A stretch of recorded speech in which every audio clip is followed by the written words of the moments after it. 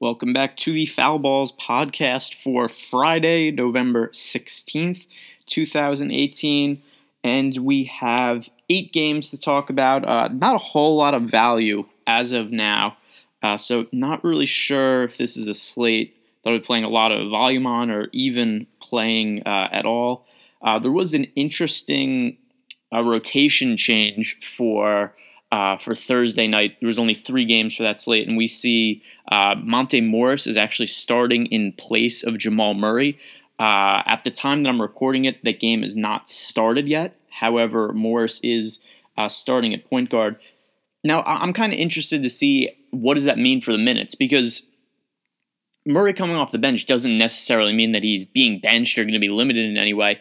I think there's a situation where I really like this for the Nuggets, and that would be if we're going to see Morris play about the same amount of minutes and Jamal Murray play about the same amount of minutes, but we just see Murray in the second unit and playing with more usage with a bigger role. I think it actually benefit his fantasy game in certain ways. Or we could just see the doctor, Mike Malone, do his usual weird nonsense rotation type stuff where just Monte Morris is a starting point guard and Jamal Murray is limited coming off the bench. Now, with that said, I really like Monte Morris, and I think he's played really well so far this year in his rookie year. And I think that when Isaiah Thomas comes back, I don't know if Isaiah Thomas should play at all. I think that Murray and Morris are both better than him. So it's not really a knock on Monte Morris to say that I don't think he should be playing more minutes than Jamal Murray, but rather it's just that Jamal Murray is really good, and I think he should be playing the majority of the minutes. But Monte Morris is kind of like a low usage role as the starting point guard, playing like 20 to 25 minutes, and then Jamal Murray playing his usual 30 to 35 minutes off the bench. I think that could be a situation that I like, but who knows? Maybe that's not how it'll shake out. For Friday's slate, like I said, 8 games, not a whole lot of value right now, not even a whole lot of questionable players to talk about. And also, it looks like, as I'm just looking through the games and the spreads and the totals, we've got a lot of the top defenses playing, so a lot of low point totals for the slate. Couple blowout spots also, so we'll get into it now. First game is the Miami Heat at the Indiana Pacers. From the Heat side of the game, not really a whole lot of pricing value here. We've seen some really big games from Hassan Whiteside. We've seen some duds from him also. He is one of the more high variance centers, just in terms of his production tends to be a little all over the place, and a lot of it is because the minutes are inconsistent, and that's because number one, the Heat have a bunch of capable big men on the roster, and then number two, Whiteside tends to get in foul trouble a little bit. So bringing up his game log right now, Whiteside, if you just look at the last 4 games for Whiteside, 5 fouls, 4 fouls, 5 fouls, 4 fouls. So that could limit his minutes. Last 2 games, 22 and 22 minutes in each of them, and that's due to foul trouble. So to me, Hassan Whiteside generally is going to be a GPP play, not a cash play, but he is the guy with the most upside on the Heat roster for tomorrow. 7,900 is also a little bit cheaper than what he's been recently, so the upside's there, but the floor is really low. From the Pacers side of the game, not a whole lot that I like here. If you want to throw Miles Turner into a GPP, I think I'll have a low amount of exposure to him in GPPs.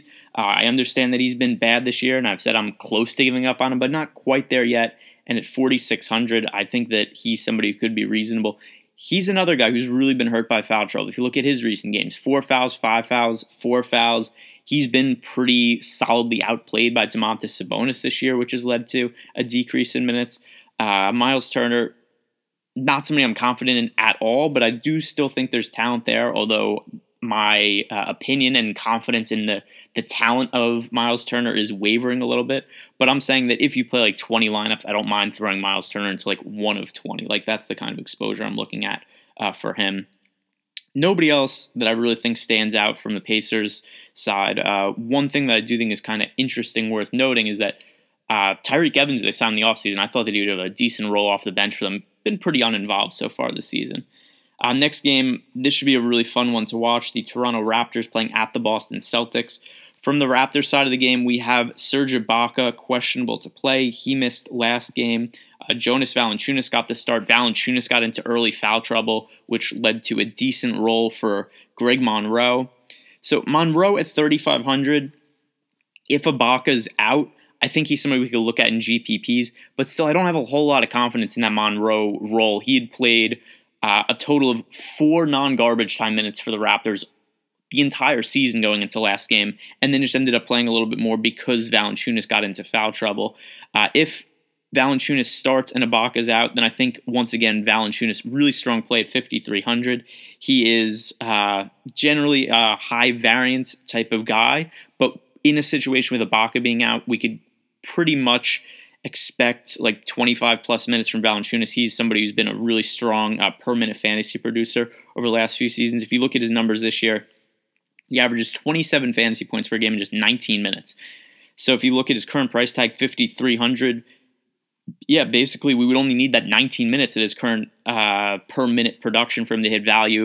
If we're looking at like 25 plus minutes from him, then we'd be looking at like 33 or so fantasy points at his current per minute rate. So I think that he is somebody worth looking at. Kawhi Leonard and Kyle Lowry, I wouldn't say that they're poorly priced. Just the issue is that the Celtics are such a good defense that I don't really want to pay up there. From the Celtics side of the game, we have Marcus Morris questionable for the second consecutive game. He missed last game, which led to some extra minutes on the wing. Now, typically with the Celtics, I say a lot of depth, a lot of good players, usage of minutes get spread around, so I don't like to target them. When there's injuries, I think we can look to target the Celtics. So if Marcus Morris is out, I think we'll see more value go towards guys like Jaylen Brown, Jason Tatum, Gordon Hayward. The guy I would think is the most interesting play here is Hayward. For one, I think that he is one of the better players on the Celtics, maybe even the best player on the roster, or at least if he was to get to his pre-form injury, I think that he could potentially be the best player on the roster. And the minutes restriction is off Hayward now. That was the concern with rostering him earlier in the year, but now if you look at the last few games, 26, 31, 29 minutes, he actually could have played more than 29 minutes last game, but they beat the Bulls by 19, so it wasn't needed. 26, 28, 28 fantasy points in those games. 5,400 is just too cheap for him. Very difficult individual matchup against Kawhi Leonard. But with that said, the expected production I have for Hayward this year is just so much higher than a 5,400 price tag. So I think that's what makes him in play for me. Next game is the Utah Jazz, the Philadelphia 76ers. A struggling Utah Jazz team. I don't really see a whole lot of pricing value on them either. And then from the Sixers side of the game, I still think that this is going to take a little bit of time to figure out the chemistry. They didn't look great in the first game against the Magic. That does come with the kind of asterisk that they were up by a significant margin against the Magic, and then the Magic went on a 21-0 run in the fourth quarter and ended up taking the win away from the Sixers. But still, I think that there's going to be a growing process here trying to figure out the chemistry between Embiid, Simmons, and Butler. I thought the chemistry looked really wonky, particularly when Simmons and Butler were on the floor. Joel Embiid by himself was just fine, but I don't love his individual matchup against Rudy Gobert. So to me, that game is just going to be one that I'm going to stay away from. Next game here is the Brooklyn Nets at the Washington Wizards. Jared Allen and Rondae Hollis-Jefferson are both listed as questionable for this game. Jared Allen missed the last couple of games with an illness. It's been a week now, so I would expect that Jared Allen is feeling better by now and should be able to play. If he isn't able to play, then we've seen extra minutes go to Ed Davis and Rondae Hollis-Jefferson. Now, with that said, Rondae Hollis-Jefferson also questionable with an ankle injury. So if Allen and Hollis-Jefferson are both out, then Ed Davis at 4,300 becomes a really strong value play. I think D'Angelo Russell makes sense at 6,600. We've seen extra usage go to him since the Karis LeVert injury. Last couple games for Russell, 32 and a 33% usage rating. Didn't make his shots last game against Miami, but the game before against Minnesota scored 49.5 fantasy points, hit a career high 9 threes. So a lot more opportunity for Russell if, just in general, because there is no more Karis LeVert to compete with for usage. From the Wizards side of the game, actually not really that high. I was just expecting this was going to be a high point spread, but I guess the Wizards with their struggles this year, they are no longer being priced as big favorites at home. So 6.5 points, I don't think there's a whole lot of concern about the blowout here if we're just going based on that. From the Wizards here, like I say, better home targets and road targets.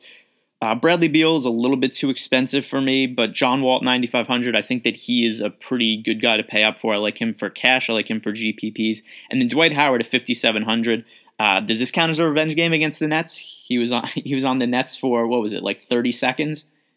But technically he was a Nets guy at one point.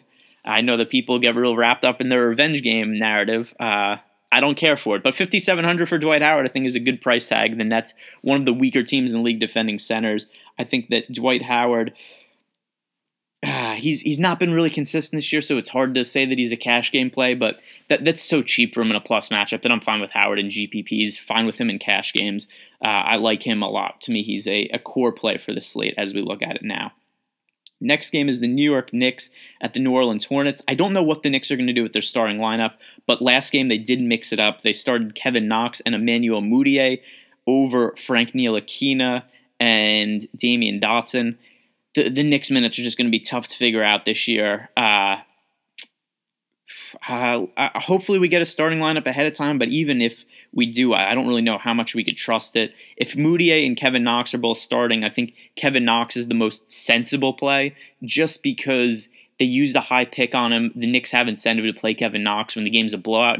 Knox is playing in garbage time. And then even in close games, we know they're trying to get Knox experience, so we'll see him out there in those kind of situations. So Knox to me is the best play, and you could throw Mudiay into a GPP at 4,000 if he's starting again. From the New Orleans side of the game, there's a little bit of blowout risk here with a 10-point spread. But from the Pelicans side, we've got Alfred Payton questionable for, like the 10th game in a row. Even when he does come back, it's expected to be with a minutes restriction. So Payton, not somebody we need to consider right now. Nikola Mirotic got injured towards the end of last game, but not on the injury report, so it looks like he's going to play. The guy who I think makes the most sense for the Pelicans is going to be Anthony Davis, but that would only be in a GPP scenario. For cash games, there's always just variance built into how Anthony Davis plays. He gets injured and leaves games a decent amount. His box scores also tend to be up and down a lot. And then also we have the 10-point spread and blowout risk. So Anthony Davis, I think, is a strong GPP play, but not for me in cash games. Next game is the Portland Trailblazers at the Minnesota Timberwolves. Damian Lillard coming off a really big game against the Lakers. I think that he makes sense here at 9,100. And then Jusuf Nurkic has gotten a little priced up now at 7,100. But I think that he is okay for GPPs. While we have Al-Farouq Amino at 4,900, he profiles as more of a cash game play.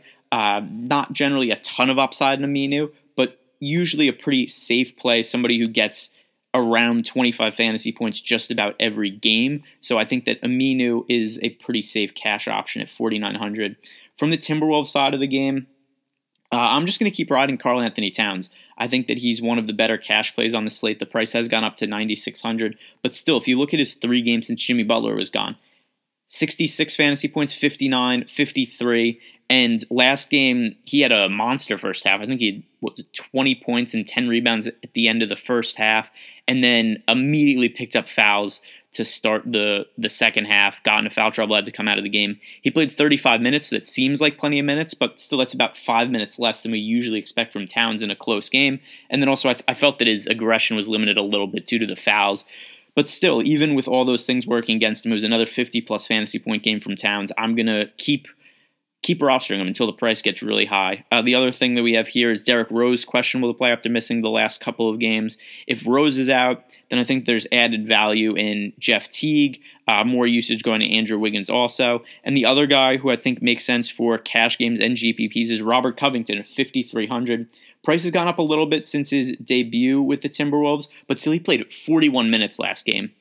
If he's going to play that kind of minutes, which is reasonable because the coach is Tibbs, who plays his starters basically the entire game, doesn't like to go to his bench, I think that we're going to see that price for Covington start to go up a lot more than even where it's at now, and I think we're going to see a lot of production from him. A pretty safe play for me at 5,300 in Covington with upside also. Next game on the slate here is the Sacramento Kings at the Memphis Grizzlies.